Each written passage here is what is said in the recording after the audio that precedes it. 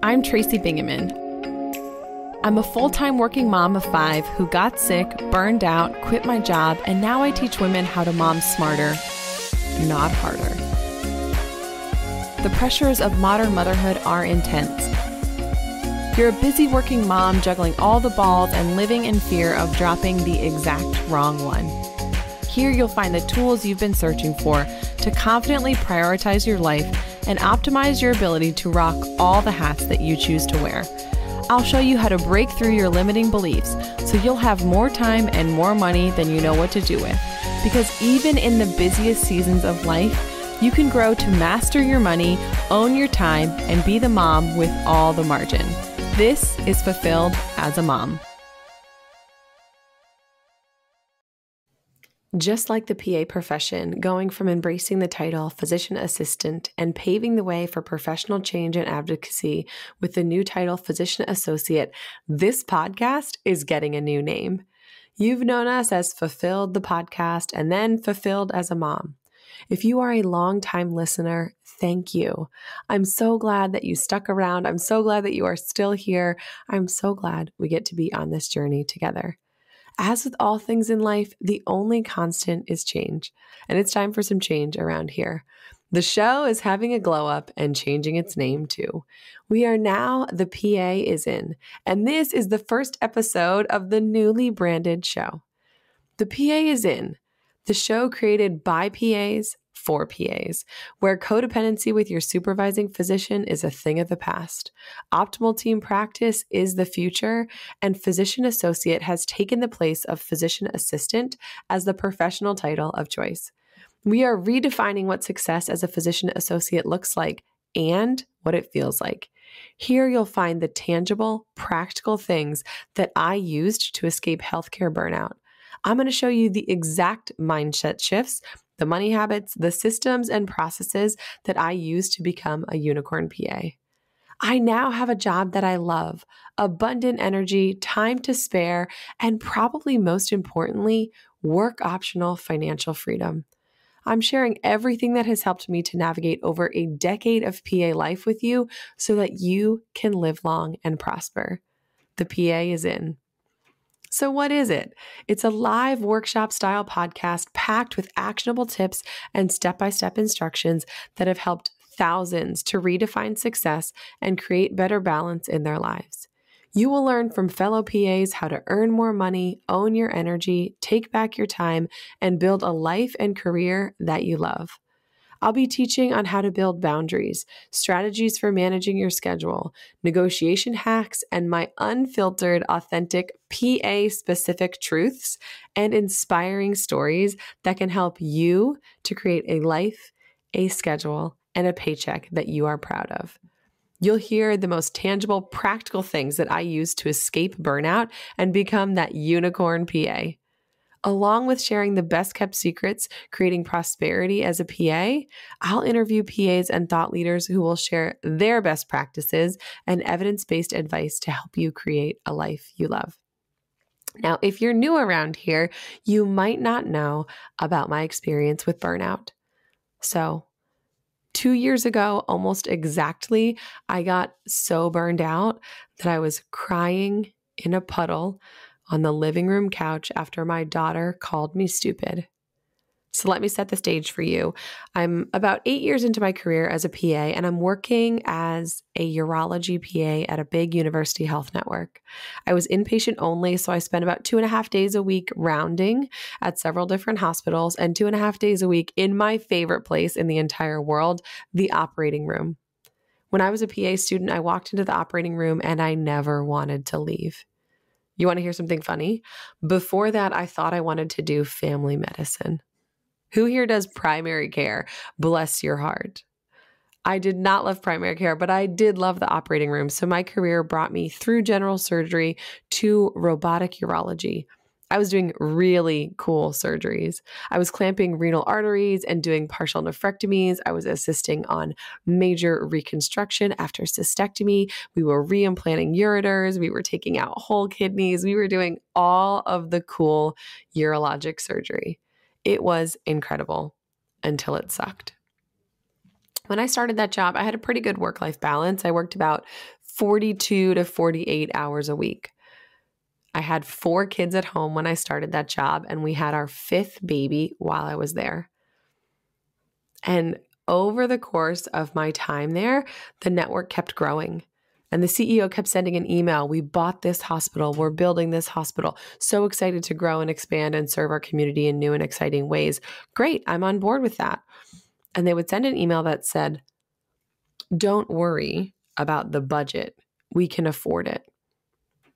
Now, if you think I was worrying about the budget, you're crazy, because when I started that job, our healthcare system had 6 hospitals. And by the time I reached the depths of burnout and quit, we had 14 in 2 years. It was major, major expansion, and they were growing at a rate that we couldn't sustain from a human resources standpoint. So I wasn't worried about the budget and who was going to pay for that new hospital. I was worried about who was going to round at that new hospital. I was worried about who was going to answer the phone calls from the ER, because I was already inundated with more inpatients than I had ever had on my census, with sicker patients with higher acuity. And now I went from covering 2 hospitals to covering 6 hospitals and 2 community hospitals on the periphery. I was like the transfer center. They were calling me for everything. I was working 60-hour weeks, and we were on call every other week, 1 weeknight. So I'd work in the OR 7A to 7P, and my call would start at 3 p.m. So 7A to 7P in the OR, 3 p.m. my call starts and goes till 7 a.m. the next morning. And then I work 7A to 7P the next day. And no, those shifts, those 7A to 7P shifts, they weren't 12-hour shifts. They were 8-hour salaried days. And 4 of the hours I was accidentally volunteering, which we'll talk about a little bit later. And I was getting super burned out. I was occasionally working 36-hour stretches without more than 2 hours of sleep. Why does the healthcare system think that this is okay? We make sure that over-the-road long-haul 18-wheeler truck drivers log a certain amount of sleep for them to be safe. But I could be scrubbing a case next to a surgeon who was on call, and neither of us had slept in days. It was entirely unsafe for us, and it was entirely unsafe for the other people on the road with us, and it was really unsafe for our patients. So one day, Thursday morning, I had been on call the night before. I had worked pretty much around the clock. I think I slept for 1.5 to 2 hours that night. I had gone into the ER to reduce a paraphimosis, and I got that guy out of AFib, and I stabilized his blood pressure, all by reducing his foreskin. Thank you very much. And I walked in and said to the ER doc, I made him better. And he did. He got better. But I didn't sleep that night. And it was 6 a.m. and my daughter, she's 4 now, but she was 2 at the time. She walked out of bed in her little purple footy pajamas with tiny pink owls on them. She rounded the corner. Someone must have gotten her out of her crib. I don't know who did that, but it certainly wasn't me, because I was on my laptop and I was on the phone and I was holding my pager, and I was beyond exhausted. Beyond exhausted is actually a significant underestimation of how tired I am at this time. I could cry at the drop of a hat. I could have cried if the wind blew. And so she rounds that corner, and she's so sleepy, and she's got little tiny, like, sleepy seeds in her eyes. She's so warm and snuggly, like a new toddler just out of bed. And she says to me, "Mama up." She wants me to hold her. And I'm on the phone, and I'm on my laptop, and I've got a guy with Fournier's gangrene at a peripheral hospital who needs a helicopter to our big university health center. And my 2-year-old daughter wants me to hold her. And I say, "Honey, I can't hold you. I'm working." And because she has 4 older brothers who have taught her some choice language, she looks me straight in the eye and says, "Mama, you're stupid." And you know what? She was right. In that moment, I lost it, and I was crying and I was carrying on. And one of my older sons said to my husband, "Hey, Dad, I think that Mom needs a timeout. She's overreacting." And he was right. I have never needed a timeout so much as I did that morning. So my daughter called me stupid, and I realized that I was sacrificing my health, my sanity, my relationships, and myself at the altar of a system that did not care about me. The healthcare system will not love you back. If something happens to you, your family will never be the same. And the healthcare system would step over your still warm body to fill your role. My mission on this earth is to help other PAs to avoid burnout, to recover if they are burned out, and to early identify burnout in themselves and their colleagues. I want to remind you that you can establish healthy boundaries. You can know your core values. You can have sustainable self-care strategies that work for you, even if it's rare and unpopular in this healthcare system. It's possible to be a badass, well-compensated PA with healthy boundaries and a life where you sometimes work, not a job where you squeeze your life, yourself, and your family into the cracks of your schedule. On the PA is in, you can expect to hear about finances, energy saving and generating techniques, and how to have more time for what you value most in this life. Now, I love being a PA. Despite walking through burnout, the PA career has been incredible.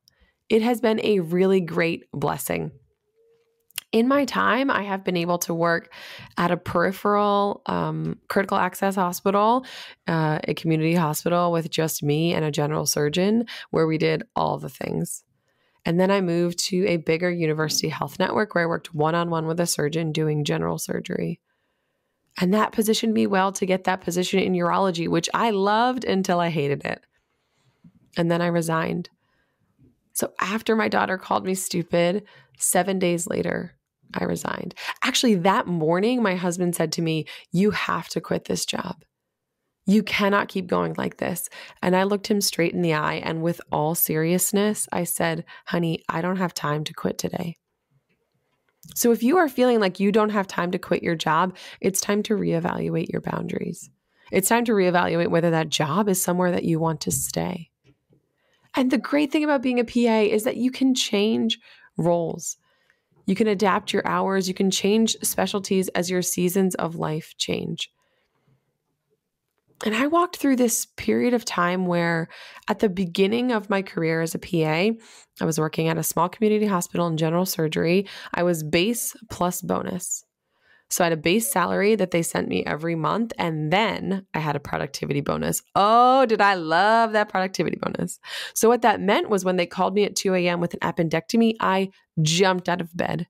I jumped at the chance to increase my numbers because I was getting something in my paycheck in 2 weeks that said from the healthcare network, "Thank you. Thank you for getting out of bed. Thank you for making this patient's surgery quicker and safer." And I didn't have a specific on-call schedule, so I had a lot of autonomy in that way, where if I was free, great. And if I wasn't, I said no. But I really tried to be free because we were on a mission to get rid of our mortgage.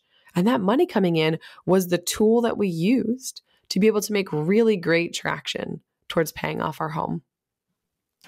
And then I went to general surgery at a large university health network, and I got to go to M&M with surgeons from other specialties and learn about all of the things that I didn't have at my community health system. And that job in general surgery taught me a ton, and it also positioned me near the plastic surgeon that I work for now and near the chief of urology in the job that I work for in the meantime. Somewhere along the way, my priorities shifted. And early in my career, it was about how much money I could make as a PA. Sure, it was about taking care of patients and being a really great provider. That has been true the entire time. But at first, it was about the money. We were striving towards that financial goal. I wanted a bigger paycheck so we could get that mortgage out of our life and never borrow money again, ever. And that has been a huge piece about us becoming financially free and me being work optional. But then babies came.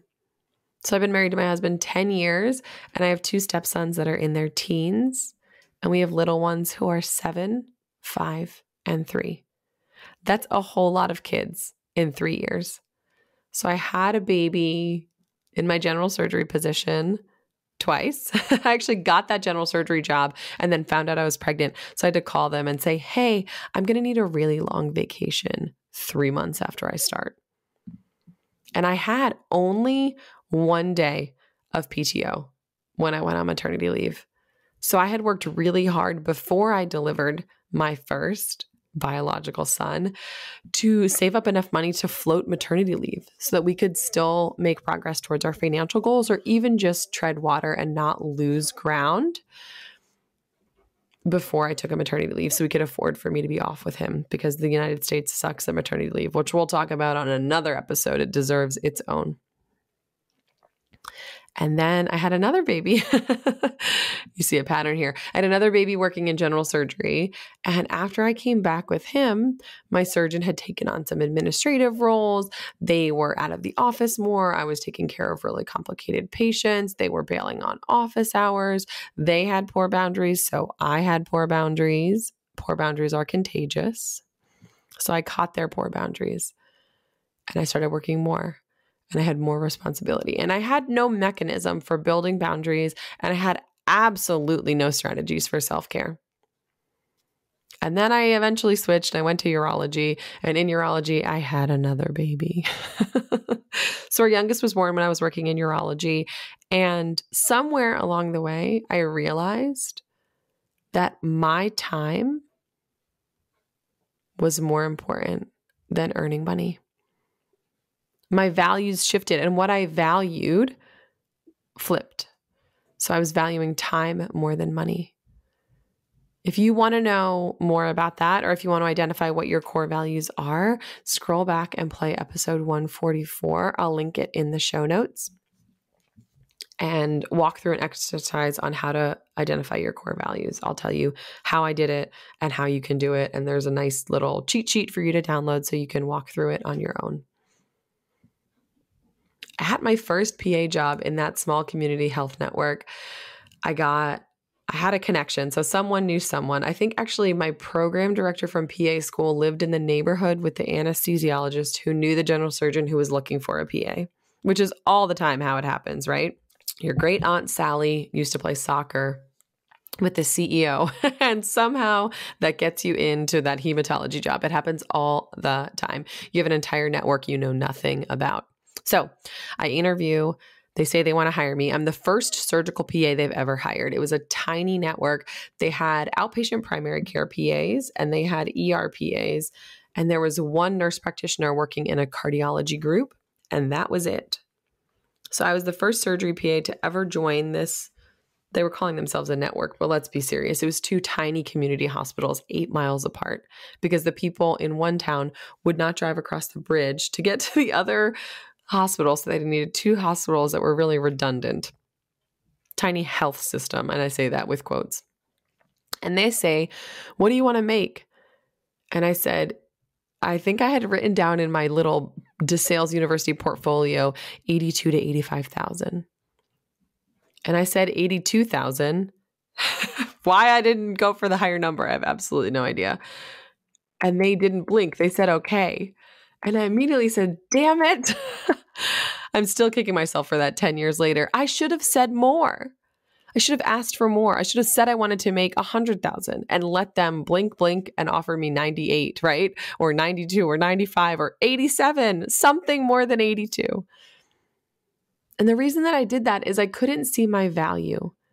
I didn't yet understand that I was a highly trained, trusted, rigorously educated healthcare professional who was about to add massive value to that organization's bottom line. I had no idea how much revenue I was about to produce, and I had no idea the positive impact that I was going to make on the patients, their safety, and education. So PAs, myself included, up until recently, are historically not compensated based on our specific skills or years of experience. We're being compensated based on our ability to negotiate, and no one ever taught us how. You remember my story about burnout? So I was working at this big university health network. I was working 60-hour weeks on average, even the weeks when I wasn't on call. and I didn't work weekends. So I was averaging 5 12-hour days. I don't know if you've ever had young kids, but the hours between 5 p.m. and 7 p.m., our kids go to bed early. We are early to bed, early to rise as a family, and they would go to bed around 7 or 8. So the hours between 5 p.m. and 7 p.m. are really valuable to me. More so than between 1 and 2 p.m. because my older kids are at school, my little kids are at daycare at that time, the way that we run our life. So anyway, I was working 60-hour weeks and I was salaried. So 20 of those hours were me accidentally volunteering every week.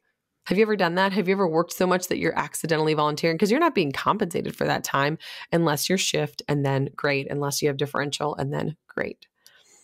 So at the time when I left the network, I was earning $120,000 a year, which is amazing, right? I went from 82, 10 years later, or 8 years later, making 120. Sounds like a great increase, right? Also, bread and milk cost more, which we'll talk about at some other time. So $120,000 a week. I'm sorry, that would be amazing. I'm manifesting that in my future. Someday I will be earning $120,000 a week. But at the time, I was earning $120,000 a year, working 60-hour weeks all year long. I did the math on a calculator, not in my head. That's $38 an hour. This year, after quitting from that network and working in private plastic surgery, I'll make $155,000. Now, it might not sound like that much, a $35,000 a year raise in less than 2 years, but I mean, you would cash that check if I sent it to you, right? What if I told you I would send you a $35,000 check and you could work half as much? This year, I have enjoyed the immense benefit of 28-hour work weeks. So my hourly rate is $106 an hour. So 2 years ago, I was making $38 an hour and my quality of life sucked. This year, I made $106 an hour and my quality of life is amazing. My schedule is better than ever. I work 3.5 days a week. I don't do nights, I don't do weekends, and I no longer take call. My paycheck is fatter than ever. And most importantly to me, now remember, I now value time over money. The most important thing to me is that there were over 1,500 hours this year that I didn't work. So I got to take voice lessons and exercise and go to yoga and hang out with my family and go on a lunchtime date with my husband. I got to pull my kids out of school to ski with me and to go to Dorney Park, this amusement park near us, or to go for a run or a walk or the dentist. If you are multitasking, come on back, because what I'm about to say is going to change your life. It's going to change the way that you see the future of your career as a PA, and it's going to open up the possibility that you never thought was possible. I quit a job working 60 hours a week and earning $38 an hour with no plan whatsoever because we had been diligent financially, and I landed a job 6 weeks later working 28-hour weeks and earning $106 an hour.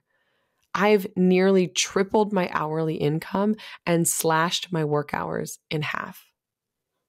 If you think that sounds incredible, I'm going to show you how, but you have to subscribe so you don't miss upcoming episodes. So pause it, subscribe, plus a little plus button in the corner. It'll turn into a check mark if you're on iTunes or Apple Podcasts, as it's now called.